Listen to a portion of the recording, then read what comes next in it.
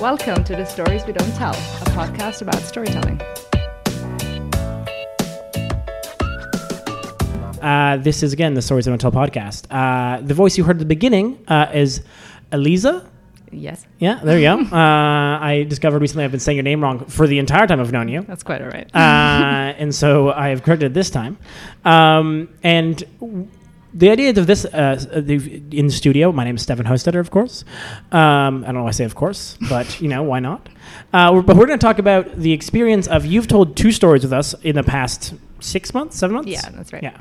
And we sort of talk about the difference of experience of telling the first story to the second story, because it's a pretty common experience of sort of what or at least of the differences between it, I found are relatively common. So the first time you told a story, I believe, was in November or January? November. It was November, yeah. Yeah, and you had come to the event in October. I did, yeah. Yeah. So you can tell. So you don't. We're going to hear the story at the end. The story you did tell at the end of this podcast. So you don't have to tell us about the story itself, but more about how did you get into what happened? What was it like? Well, I went to the October event, and it was really, it really spoke to me. And while I was there, while I was listening to the stories that were being told, it sort of happened. I just took out my phone and I started writing snippets of this, what would eventually become the story I told. And it sort of, it was not planned at all, obviously, and it just sort of flew out of me into the phone. Right. Yeah. And then onto paper later, I guess. Yes. Or, yeah. The first story you end up doing in sort of a 2-person back and forth. Yeah, that's right. Yeah. Is that why? I think it's very much how my sort of mind works, in the sense that I have a very rational side and I have a very sort of emotional side as well, and they are more often than not in conflict. So that's why I thought it would, representing it as 2 people having a conversation, or almost like a dispute about something, was a good way of telling sort of the contradictions about certain feelings I was having relating to the content of the story. So we can talk about the content, but we're going to dance around it and let the audience get to find out the end. So the way you came to us with basically a full story, and the editing process, it didn't change that much. No, I didn't. That's right. Yeah. It just sort of was the same story. Yeah, that's right. There was a couple of tweaks that you guys suggested that were really helpful. I tried to make it even more personal. I tried to add even more details about things I remember from that time. And so, I think it worked out pretty well, I think, for what it was, yeah. Yeah. And what was it like actually telling it? Like what was you were nervous to even be on this podcast. I can only imagine what you're like about you were going up to the story itself. But what was that like? What was that like? It was nice, actually. It was nerve-wracking, but it was nice, because I remember I was towards the end of the event. That's when my story was told, and so I got to see all the speakers before me, and so it was like with each speaker going up, it was like building both anxiety and anticipation. And then actually from the actual moments where I was telling the story, I remember very little. So I don't know what that means, but I remember just there was a substantial number of people, in the sense that for somebody who's never told a story before, it was a lot of people. But then I sort of got into the flow of it, and I had rehearsed it a bunch, and I think it worked all right, except it was told way too fast. So that's probably my only critique. Had I had to critique myself as a absolute beginner, that would have been it. Luckily, you don't have to critique yourself. That's actually not. But see, the rational side of me does that all the time. So. So it's going to happen no matter what. Yeah, exactly. It's unavoidable. Right. Okay, and I think that description is. And then how did it feel afterwards? I guess the last one. It was great. There was a moment of hesitation. Obviously after the story, everybody claps and it's great. But then when the event was over, that's when sort of people start to mingle and ask you questions or tell you their opinion about it, or things that they did understand or they didn't understand. Yeah, and so there was this moment of anxiety as to how it was going to be received, but I only got very positive sort of feedback from it. No one said you talked too fast. No, that was just me. And yeah, it was actually great because what I loved about experience the most, even more than telling the story or writing the story, was that I found that at the event itself, after sort of the story part was over, there were two people that sort of approached me. They were like, "Oh, well, individually, they said I have the exact same problem," and hearing you tell it sort of helped me in some way. And it was very bizarre. One of the two people that came up to me, not only did she have the same issue, but she also had a very similar trajectory in how she walked into this situation in her life. So it was kind of uncanny the way there was like the similarity. Yeah. Yeah. Great. And so we will hear that story at some point in this podcast, not generally in life. If you keep listening to this podcast, eventually that story will occur. The second story you came to us with was you actually came to us more with an idea. You're like, I'm sort of playing around with something in my head. So if you want to have me tell a story, I could be interested. And then we sort of took you up on it. Mm-hmm. And that I felt was a very different. It seemed like a very different writing process. Correct. Yes. Yeah. It felt very differently. Yeah. Yeah. And so what was that process like? Well, it was almost as if I came at it from the opposite direction. So the first time around, it happened. The story fell into place, and I guess it was ripe in the sense that it was a way for me to sort of process certain things that are not very recent. And the second story was the exact opposite. It was about something that was very recent and that sort of still needed processing. And so it was on my mind all the time. And so I thought about trying to put it into words to maybe explain it to myself. Yeah, and so that's what I did, but it was definitely a more conscious act. It was let me sit down and think about how to put this into words as opposed to it just happening. Right, yeah, you wrote like piece by piece by piece. Exactly, yeah. Yeah, and it was like definitely much more of a struggle than the first time around, and I think the reason for that is that it's recent, right? There's there's less time has passed, less processing has happened, less forgiving has happened for certain things. So yeah, that's interesting. The word forgiving there is something you dive into, but we won't do that in this podcast.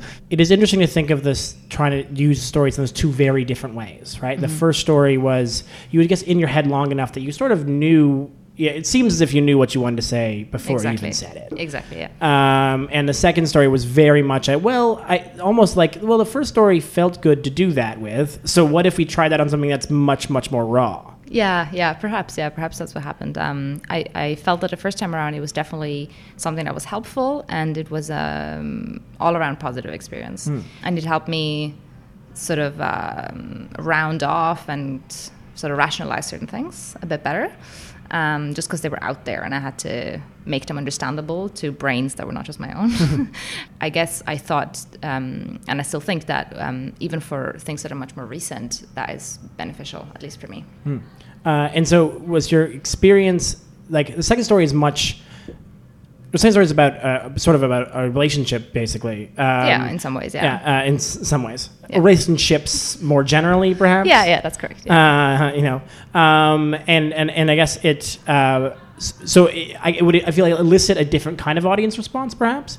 But did you get a similar sort of feeling? Like, were you less nervous telling it the second time? Did you feel like you were a little more, or were you equally as No, I probably was more nervous telling the second story than the first one. Oh, it's so interesting. Yeah. Why? Because the second story, at least to my own eyes, it doesn't put me into a positive light necessarily. Whereas the first story, maybe because it was a while ago, and because I've sort of made my peace with it, and just by the nature of the topic itself, it portrays me almost as, I don't want to say the victim of a situation, but definitely something that happened to me versus something that I am making happening.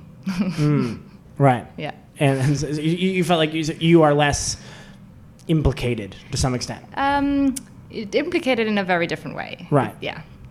So, yeah, for sure. The second story, it's about something that is less of the nature of something that just happens to you versus something that you just sort of like you just experience because you want to experience it.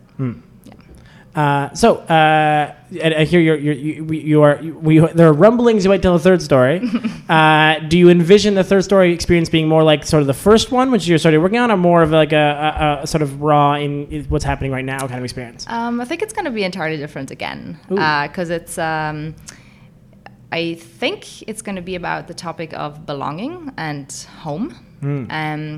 And I think it's going to be about me in the sense that it's going to be about, some of it will be my childhood experiences as seen through my father's eyes, I think. It's what it's going to be, yeah. All right. Well, thank you so much. Thank you for having me. You did it. Wow, yoo-hoo. Here, we're going to play the first story you told to our audience right now. And audience, if you desperately, after hearing the first story, want to hear the second story, we'll try to convince Elisa to come back on the podcast next year and to discuss that second story. So take it away, Elisa.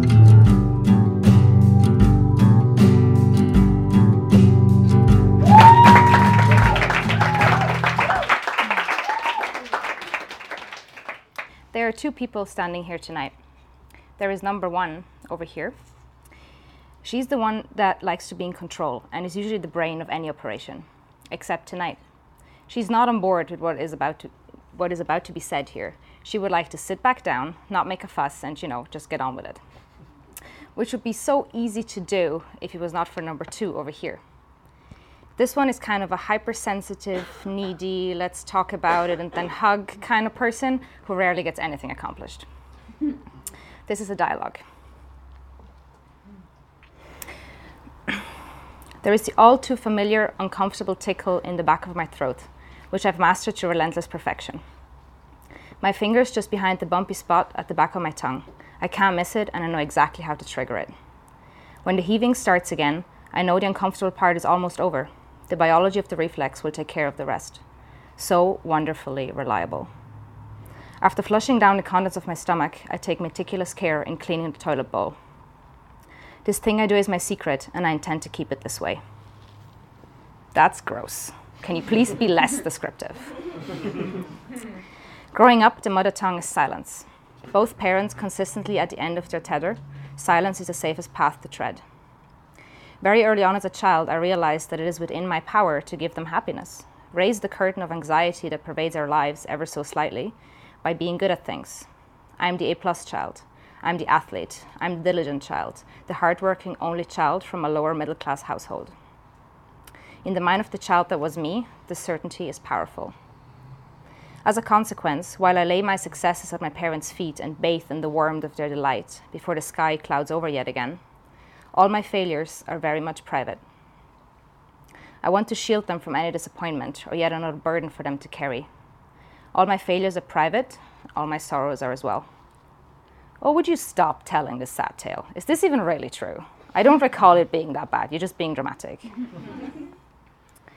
The first time I become aware of eating disorders in a meaningful way was at school, of all places. And the topic is presented to me as a cautionary tale.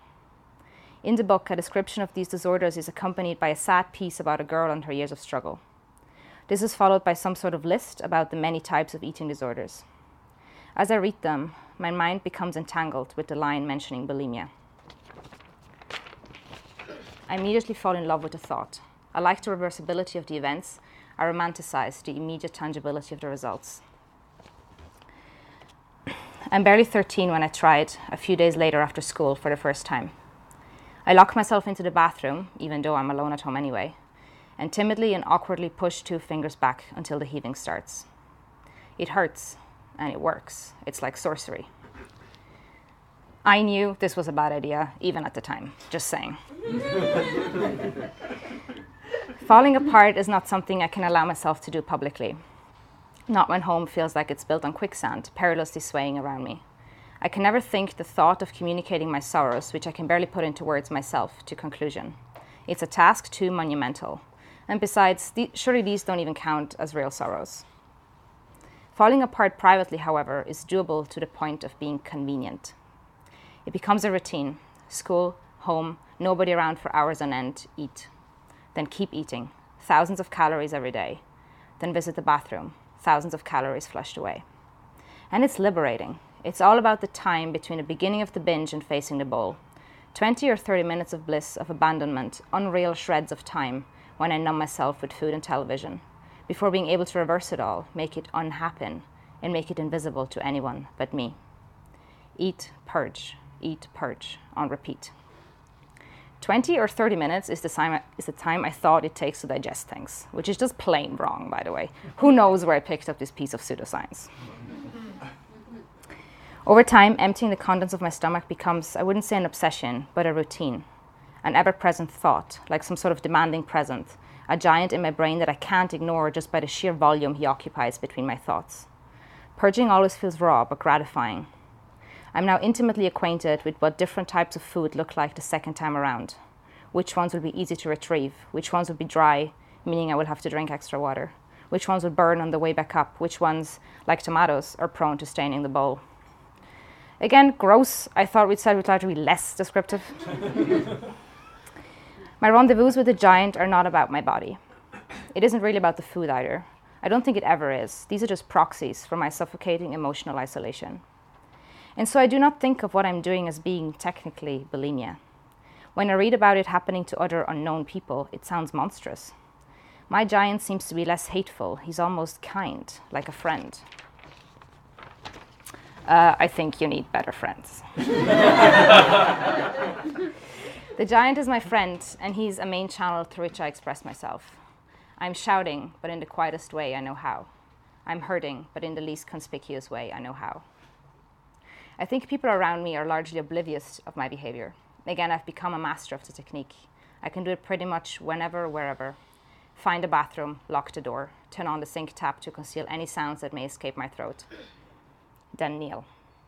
Moments later, wash my face, double-check my shirt, my sleeves, the bowl, the underneath of the bowl, the hinges of the seat in the bowl, the spot where I touched the flush, the floor, in between the towels, etc.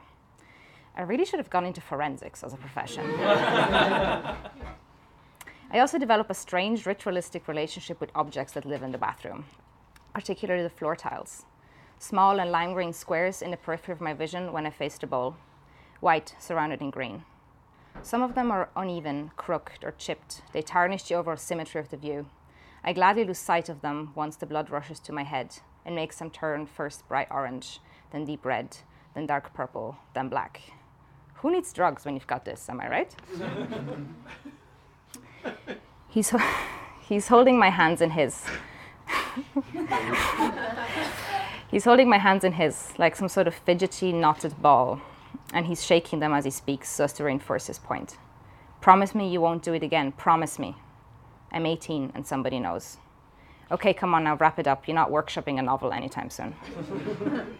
My heart is pounding. I feel ashamed, and I do promise. For a few months, this promise is louder than the giant's persuasions. But it is, right from the beginning, a lie. I know that my true loyalty remains with the giant. Like sitting on a boat and knowing you're with absolute certainty headed for a waterfall. There is nothing to do if you have no interest in paddling, but to wait for that stretch of water to run out, and then just witness the fall. Purging, then, feels like coming home. Are you done? The obsession changes focus over time. As the years pass, the purge itself leaves the limelight. Instead, what stays behind is a special sensation right after a purge. A sense of fragility and woundedness, like a hurt bird. A sense of pureness, all the dirt forcefully ripped from my body and washed away. Often I emerge from the bathroom with a lightheadedness because of the forced pressure in my head, and an aching stomach and a burning esophagus. This type of pain I can do something about. This type of broken can be made better with peppermint tea. This kind of hurt I can nurture into a sensation of healing. We're done. This is the end, right? You probably guessed this story has no conclusion. Rather, it fades. Over time, my giant has shrunk to the size and shape of an ugly gnome that lives somewhere in the meanders of my consciousness and comes out to play occasionally. Like the most loyal of false friends, he presents himself at the worst of times. There. Can this be over now? Let's please be done with this.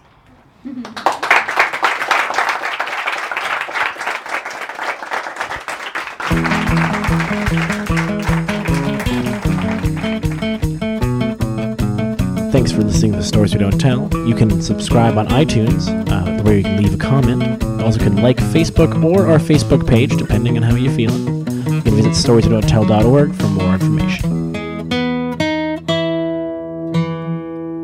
This episode of the Stories We Don't Tell podcast is brought to you by PigeonPooRemoval.inc.